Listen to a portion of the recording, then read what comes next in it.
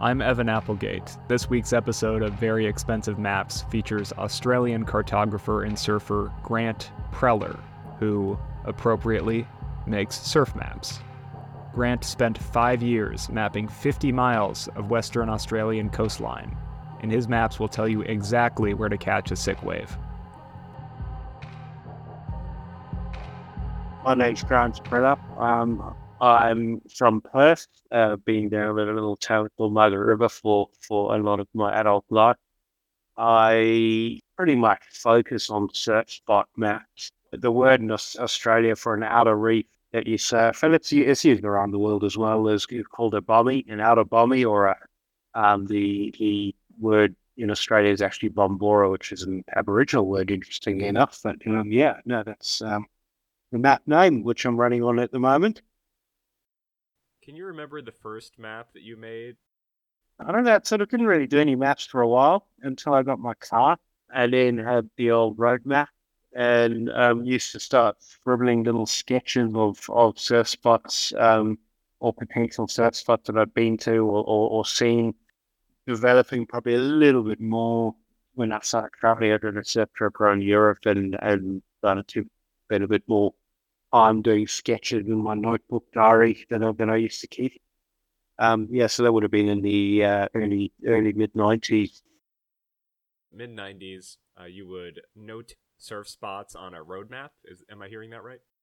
Yeah, pretty much. I mean, some also diaries. I'd go and surf. I used to keep a diary of all the different surfs. I'd keep a diary every day of every surf that I had. Started to do little sketches or spots that I really liked. With the headland and where the wave was in relation to the land, what conditions it was good in, and pretty rudimentary. I mean, I've still got my old road map from my university days in '94. That's got scribbles all over it. I think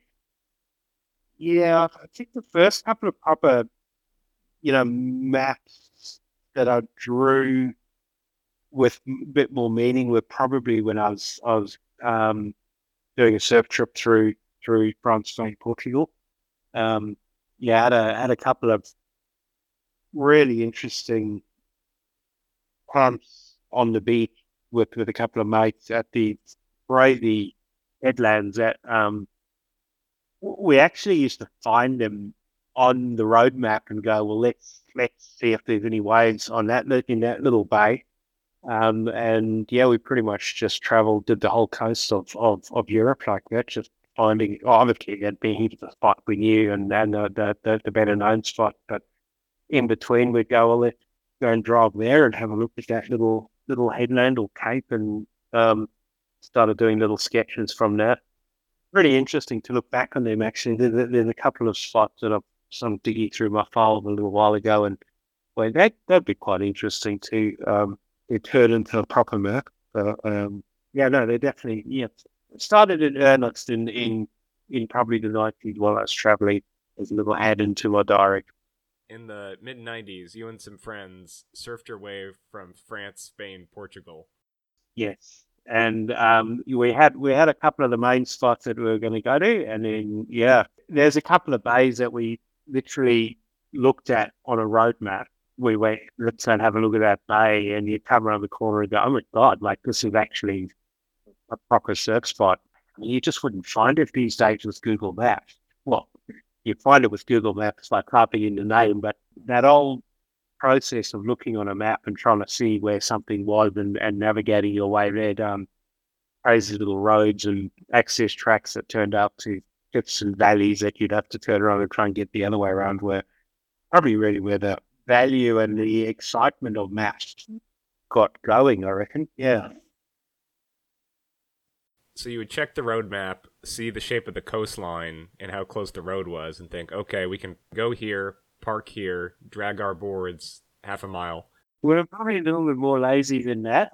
It was where we could park I think it was like a 1980 Combi. So if we could get to a road close enough to see the surf, then we would stay. If we couldn't, then we'd turn. I mean, we did end up driving down one track for one night to get to a bay, stopped because it was pitch black, and woke up the next morning literally like on the edge of a cliff with the bay below us. And I heard of cows actually. That's what woke us up. But there was a few good ones and a few quite interesting ones that if we hadn't carried on blindly following the map, I think we would have been in some big trouble. You hear of modern versions of that where people follow their Google map directions into a lake. Yeah, I nearly did a few times, but we took us to some pretty crazy places that we would absolutely have never gone. Did the Europe coast and spent a couple of months up in the northwest corner of Ireland. And I drew a map of this one little bay that I remember looking at it a couple of times by myself, just going, it's one of the most amazing sort of topographical bays I've ever seen. It was this little pointed little headland with cobblestone rocks that connected to a round island, 300 meters round island that just stuck off the end of the point, and both sides of the island had properly surfable waves coming off it. I checked it a few times, but I was always by myself and never brave enough to actually paddle out there by myself. But I remember that moment quite clearly and doing that little sketch going, just understanding topography and how exciting it is to get around the corner and see something that you weren't expecting because of the way the coast was and the way waves and swells wrap around. And it's a really interesting view of the coast when you're looking at it from reef breaks and out of bommies and things like that. So that's definitely on my list of places to draw that one. Polahini Harbour, I think it's called. In Ireland, in the northwest corner of Ireland. Interestingly, the water in Ireland is not very cold for most of the year because it gets the Gulf Stream going past it. But as soon as the snow comes, apparently that's when everything changes. So, I didn't stay there for winter. I left just before winter, but absolutely beautiful coastline there. You surfed around Europe, and did you go back to South Africa or move to Perth?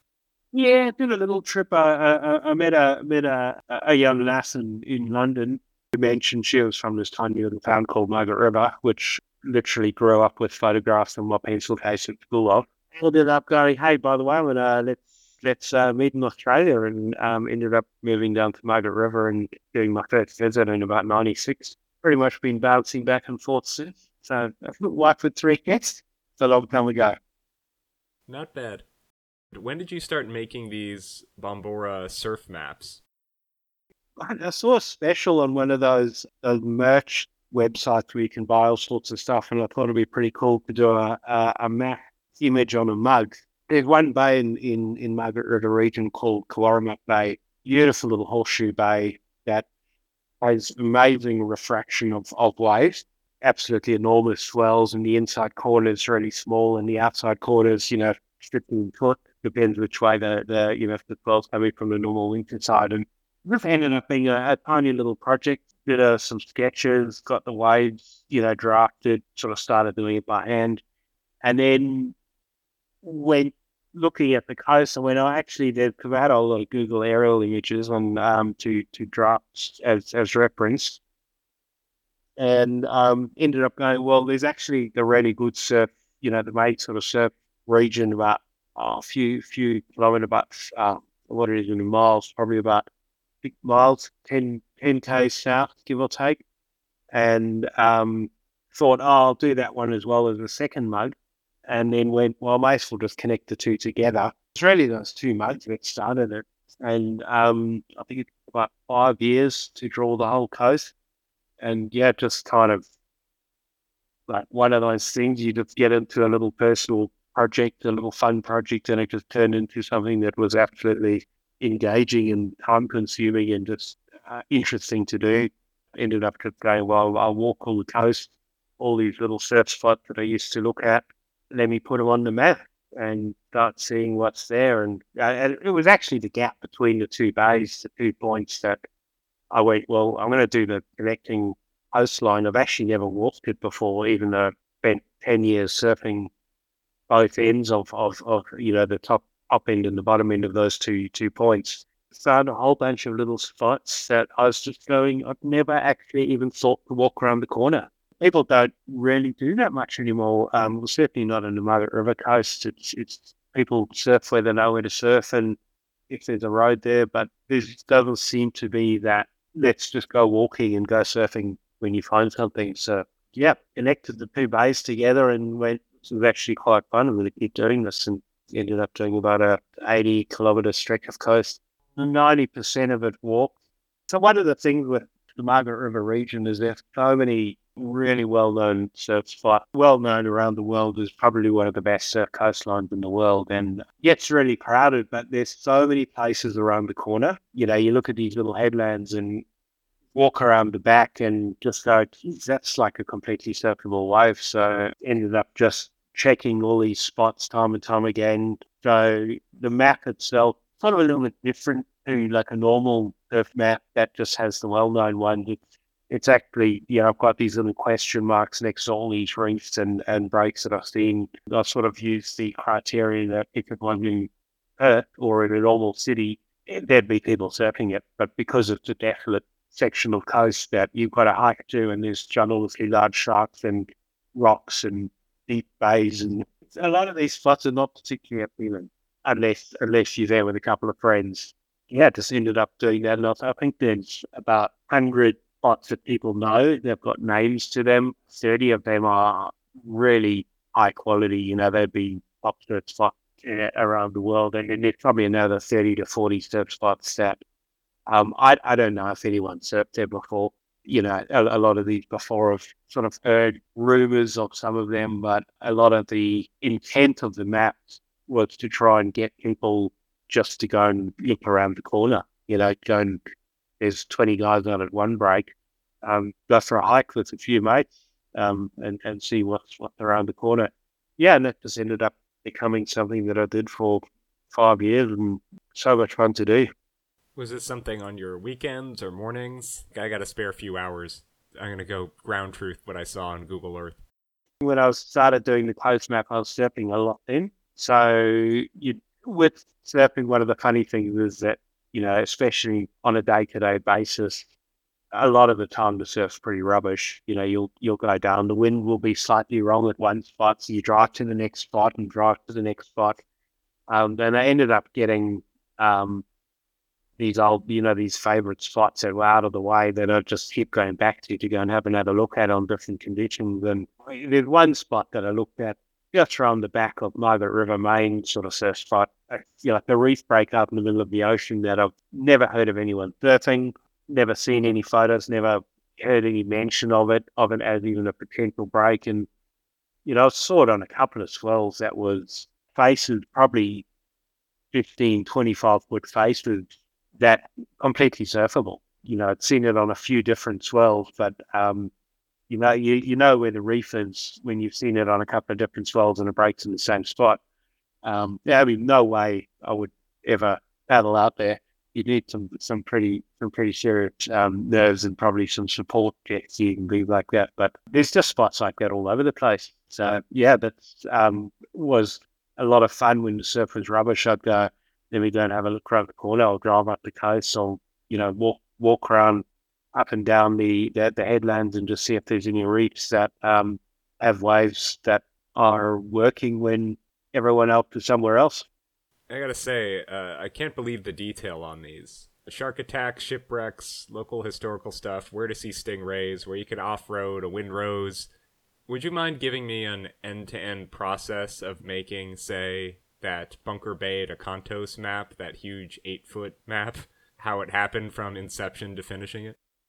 I'm actually an anthropologist by trade. For my work, I was doing a lot of research. You know, we do these historic sections, or when I was working as a consultant, we do these reports that have historic, you know, early settler sections to them to explain the context of what we were researching.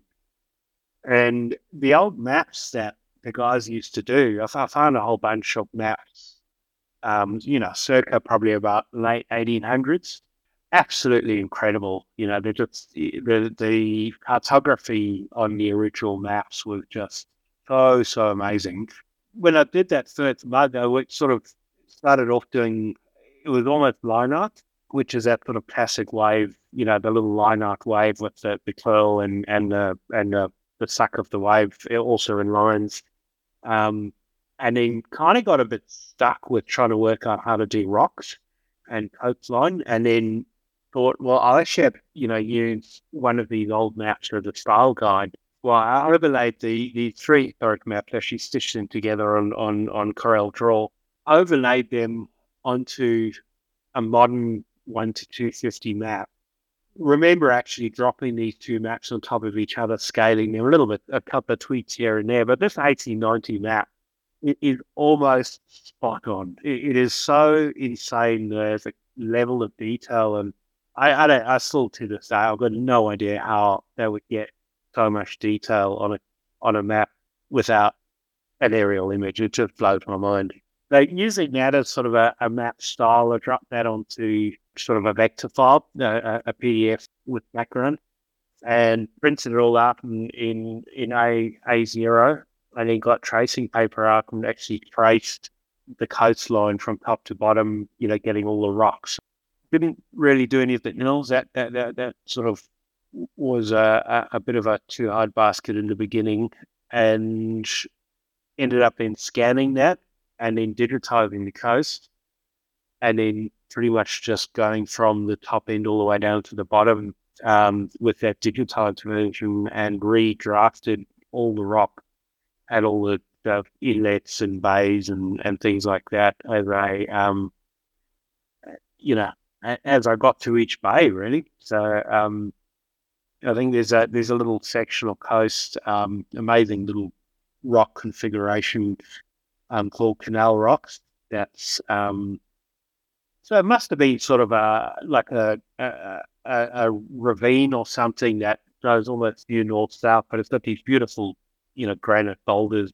And I remember drawing that, just getting a really high definition image of it, and actually drafting in black and white, in the black outline, every single rock, and getting them all in position properly. And then you turn the aerial image off, and it's actually, it looks like rocks. It's but the black and white line off thing. I think that was probably the first time I really got a grasp of how fun it was to use digital vector drawings and actually do it as art and try and make it look like it was drawing rather than the computer generated coastlines that tend to lose a bit of their life. Yeah, and just basically just the whole coast. You start on one end and you go, I've got another 40, 50 k's to go. So, and in the interim was checking surf and adding surf spot and putting little notes on the map. And just kind of built on there. Who drew the original 1890s charts? Were they nautical charts? They were actually used by the early cartographers for land surveys. And they allocated all the old, the original settler blocks. It took, almost a generation or a couple of generations for people to get down to the southwest corner. So they used it to map their land plots, their land holdings.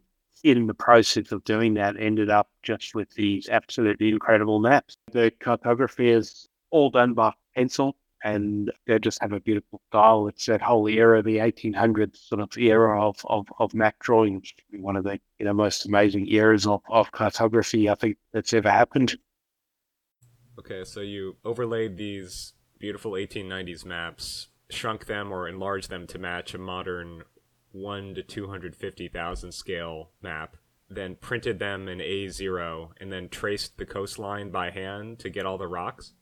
Pretty much. And then, during that process, you kind of work out how good these cartographers were, because what I found is I'd start in an area, and it's almost like when you change angle or move your hand, the angle of the rock suddenly changes, and the width of them changes. It's actually really hard to keep the map uniform.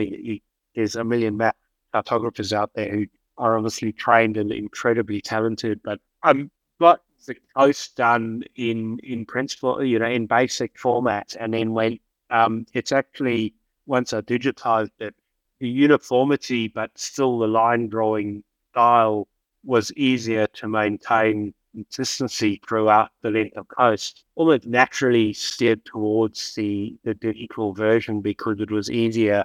Get a block of rocks or get a block of chips and then copy that and drop it onto the next section of Google aerial imagery and then redraft it and tweak it. But quite hard to actually keep all the thickness and the width and the how pointy, and it's quite hard to keep it looking like a line drawing without seeing the copy paste. So the basic template, I've probably got about a go-to, probably about a 15K stretch of coast. That's almost my go-to that I can grab and then drop onto the next set of coastline and then just tweak and angle and merge and make it unique to that coastline, but still keeping the same style. The one thing that I've really enjoyed was actually drawing the way that waves wrap around the headlands. It's the same sort of process with wave. I hand drew a whole lot of waves, different size, big ones, little ones. But you can't draw one wave and just scale it up to make it bigger. There's a longer period between the swells, like a small wave spot got waves that are really close together, whereas a big wave spot has got 3 to 4 waves in it in a football field, whereas the small waves, the little baby reefs, will have 3 to 4 waves in, the size of a small car park or something, you know what I mean? That period between swells was different. So that was part of the drawing process, and quite so interesting going to different surf sites and go, okay, on a big swell, there's probably X number of waves in a set, and that reaches out to a certain distance. Whereas on a small swell, that same bay, you'll have 3 or 4 waves, that will be so close together comparatively. And that's in part of the drawing process was the Google aerial is, it's what an incredible resource. You look at the historic imagery and you can actually map different swells and work out where waves break, and, a 10-foot wave breaks in a very different spot to that same point on a 2-foot swell. 2-foot swells right on the inside, a 10-foot swells right at the back on a different reef system. So I think when I drew that, I used probably 4 or 5 underlay aerial images fitted on top of each other, but each image was taken on a different swell, a different size. And kind of go, okay, well, on a really big swell, it breaks on that reef there, but on a small swell, it breaks on this reef there. And you can also see how it refracts. So you actually get the lines, how far apart the swells are on a big day. You can line it up on Google Earth. So you actually get the swell location and the swell width in the right spot, which is something that I found a little bit frustrating with some of the more commercial surf maps. They've just got uniform lines, you've got a whole stretch of coastline and they've got 20 surf spots and just a whole bunch of lines all sitting along that, each spot all the same. But it's the interesting part of surfing and coastline and seeing these bays is how the wave interacts with the coast and where the rocks are and things like that. So it gives a little bit more, I don't know. It's a pretty interesting drawing, put it that way. I really enjoy doing that bit of it. I think it's one of those things that you slip into. And listening to some of your other podcasts, it sounds like there's quite a lot of people that get into these little projects and get sucked down a little rabbit hole. And if it's a rabbit hole that you're enjoying, it's just really exciting to try and get better and more accurate and more detailed.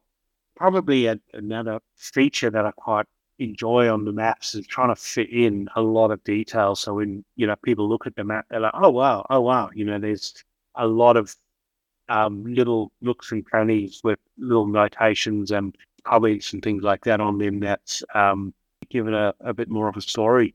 So after you've traced the coast from the old maps combined with the modern maps, you've done your drives and your walks to map the swells along with the aerial imagery. And you also add everything else inland with, roads, rail, where forest is, parks, boat launches, shipwrecks. Are those from Google Aerial too, or do you have other stuff you pull in to make those? Someone actually asked me, they said, do you do Hamilton Bay? And I was like, well, I haven't done that yet because there's not much surf, but I'll start doing some drafting on it. Started getting a bit more into the historic research side, which is, what it was doing for my consulting work. It was sort of a whole new angle and going, well, I've been doing that for surfing. It's very very tight target market. A good market, but not a lot of, a non-surfer would look at a surf map and go, okay, well, that's a surf map. And at that time, I think the map had just started selling quite well. I was just selling them through markets and word of mouth. I thought, well, I'll give this one a go and just see what it's like. It's a bit more of a tourist area, non-surfing area, but just the amount of information that was available on Hamlin Bay, specifically with the shipwrecks, just strange stories. The one shipwreck in Hamlin Bay got sunk in 80-knot winds. Like 80 knots is just insane. I've been in some massive storms in my life. And, started getting all that stuff. Yeah, actually, the shipwreck information is actually really interesting. And did that one and went, this is a nice little segue to try and do maps that are have a bit of a wider interest than just surfing. And then from there, moved up to Perth a few years ago, and there's another island off Perth that's a really good surf spot. Never really used to go. It's called Rottnest Island, and started doing that. I'd had some time off last year and just went, let me do Rottnest. And that was like diving headfirst into full proper research. Found some really cool old maps from the first arrivals of the first settlers and things like that. And a couple of the maps that I started to notice, a few of the maps actually had information that other maps didn't. Some of the old bay names and beach names and things like that. And thought, well, I should combine every bit of information off all these different maps onto a single map. And Rottnest being an island, it's quite a nice shape to add information into. You can expand out quite easily. So I ended up, putting together about eight or nine maps into one, and the Rottnest one includes, I found some research documents in the, with our local, or the city library that have got all the information on the original place names, what the name was, who it was named after, or not all the names, but, enough to go, oh, that's the name of that bay. That's the name of that bay. That's, this is lakes named after this guy.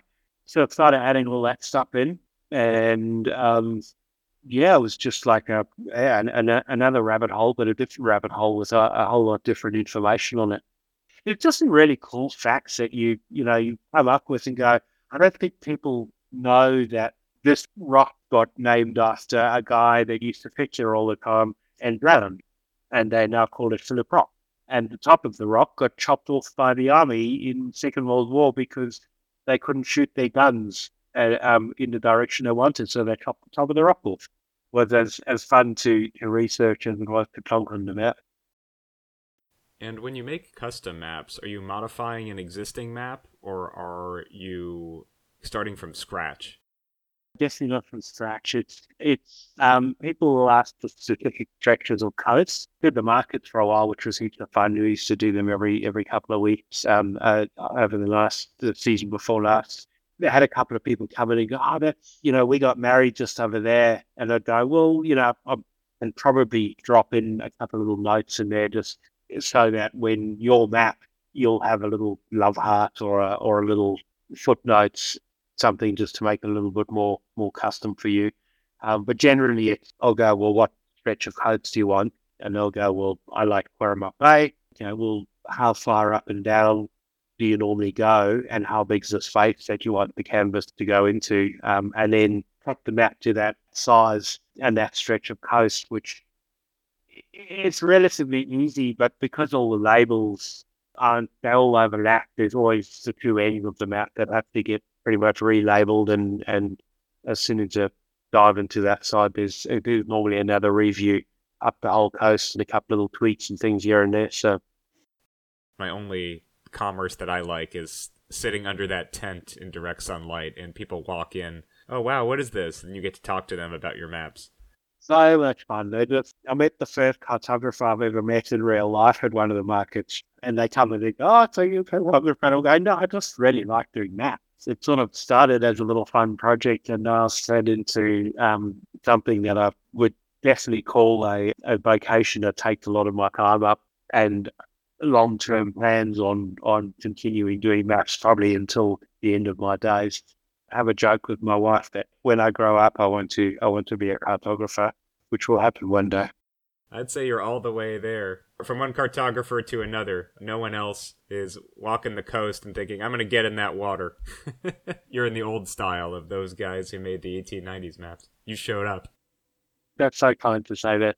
Thanks for that. Yeah. I mean, they're really enjoyable doing. And I think people that draw maps and like maps, there's a world of people in that category. And when you mention to someone that you like maps, if they like maps, it's just like a common bond. There's something about maps, and there's something about tactile maps that you can hold and turn around or look at and walk up and down and peruse rather than Google, aerial digital images that sit on a phone. Something you can put your nose in that is not a screen people respond to. Yeah, completely. And that's the number of map makers out there. And the value that maps can give to people, there's some maps that I look at, I'm just like, that's just, you know that there would be people out there who buy that map and they just love that map. And there's all these little different niches of types of maps, learning more, listening to your podcast of a whole bunch of different artists that I never knew of before. And I just love it that people that start doing these little crazy projects and provide a lot of interest to people that are in places that they wouldn't have before. And there's a lot in maps. So I love them. I heard on one of your podcasts, I think it was Sarah Drake, and she just said, it's so funny when people come up to a map in an area that they know, and they go straight to the first places they know, and they almost do like a truth check just to work out how authentic this map is. Do you have something that they know that they think someone else doesn't know? And it's such a conversation starter, especially when you're in a retail booth, market tent, and someone comes up and they just point at something and you go, I know where you're pointing.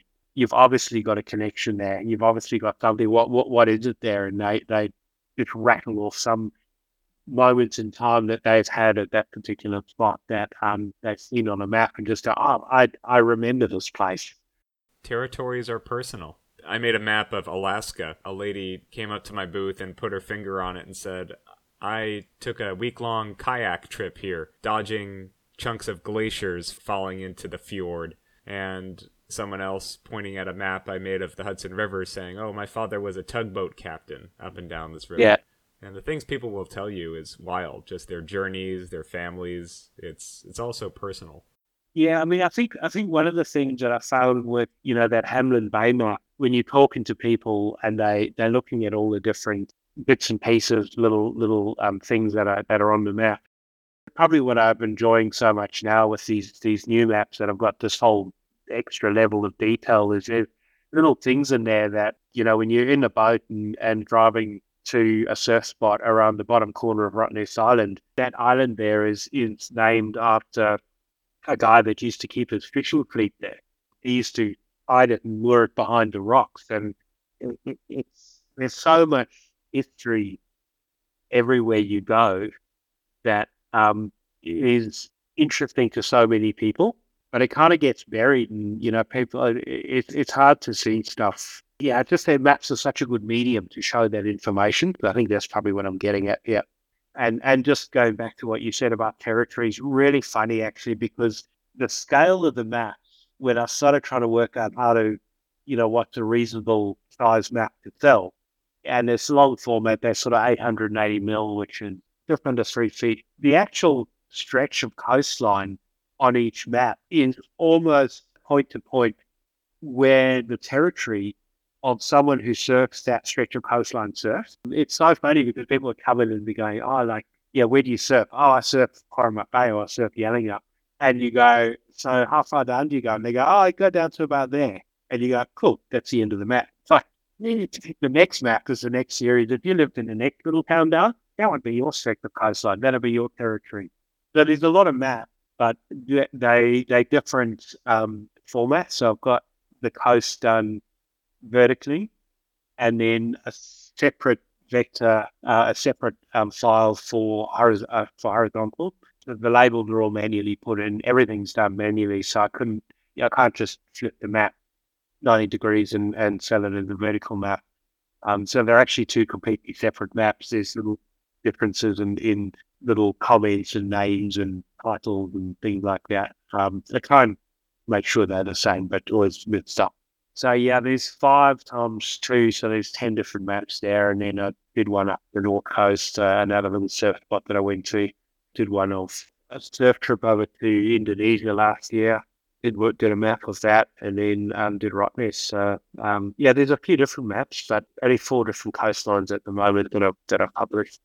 I'm currently working on another Indonesian one, a really good surfing area called Uluwatu, and I've got a few other maps on the cards, but it takes a lot of time.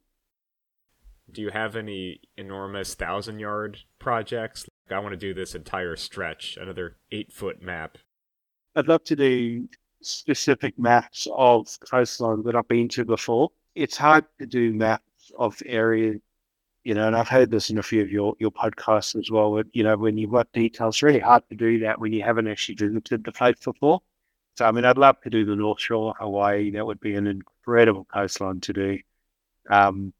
Cape Town's just topographically up in Cape Town would be probably one of the most amazing places to draft because there's just so many different bays. East Coast of Australia would be good. There's a whole lot of stretches there, but would love to just embark on a world tour and do maps. That would make me happy. Hit the road. Shoe leather cartography. Yeah, so that's really would be awesome to do. Actually got a message from someone that also drafts surf maps, and he actually he travels around the world doing maps as a little side hustle, but absolutely beautiful maps he's done. So Guy Hastings, beautiful maps. GUY is his first name, Hastings, Haistings. Yeah, he does very sort of similar style in terms of coastline detail and wave detail to the ones that I draw. Would have to say that's probably my favourite maps that I've seen around. They're absolutely amazing map makers all over the place. You included and all the other people on your podcast, but I haven't seen maps like his before that connect the two old school styles and the level of detail in individual coastlines, stretches of coastlines. Thank you. I'm looking at these right now. Spectacular. I got to interview this guy too. Absolutely beautiful maps, yeah. So, yeah, well, I'm heading off to Byron in July, so hopefully I'll manage to catch up with him. Yeah, you guys should hit some sets together. That's hopefully going to be on the cards. I got one last question. What's a grom? GROM? I think it's actually an American word, man. A grom is a little young surfer who all he wants to do all day, every day is surf. Yeah, they tend to be 8 to 15 years old is grom. Little proffers. Kelly Slater 35 years ago. Well, this has been wonderful, Grant. I want to thank you for taking the time to hang out with me and explain these labors of love. Before I leave, I know you mentioned Guy Hastings. Are there any other map makers or artists that you like that people should check out? Sarah Drake blows my mind. An office of one of the people that I've done some work for that had one of her maps in their lobby. I mean, there's another guy who does Lord of the Rings style map of Australia called Wildwood, WILDWOOD, Wildwood map. And last year he released a First Nations map. It's one of those maps that you just see that absolutely just nails exactly where public sentiment is. The cartography is absolutely beautiful. The intrigue and the style of it is just such a beautiful map. I've got one of those on my wall. Probably those two over my head are probably my favourite two at the moment. And there's people just doing such crazy stuff. It's just, things that really, you look at them and just go, I just love how someone's come up with that idea or the dedication, someone like Guy, the amount of hours that he must take to do one of those maps. And then obviously Sarah Drake is an absolute nutter with the amount of work that she must put into each of her maps. It's a good thing to have on your Instagram feed. You can flick through and just see it and just go, wow, I want one of those, but I don't have space on my wall. Good problem to have. Too many maps, not enough room. Yes, I'm looking around in my little studio and I'm literally surrounded by maps all around me. So not a bad way to live. Thanks so much, Grant. I'll let you get on with your evening. Happy surfing. Can't wait to see the next one. Yep, and looking forward to hearing all your podcasts. Everyone I've listened to so far, I've learned a whole heap of things. That makes two of us. I'm doing it so I can learn too. Awesome. Have a wonderful night. You too. Thanks very much.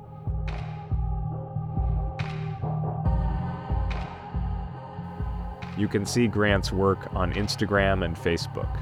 On Instagram, Bombora Maps, one word. BOMBORAMAPS. And on Facebook, search Bombora Maps. For show notes and bonus content, visit veryexpensivemaps.com. This episode is brought to you by the Map Consultancy, supplier of professional, data-driven maps for your decks, reports, walls, and events. Visit themapconsultancy.com to see what good maps can do for you. I'm Evan Applegate. I'm a cartographer, and you should make your own maps.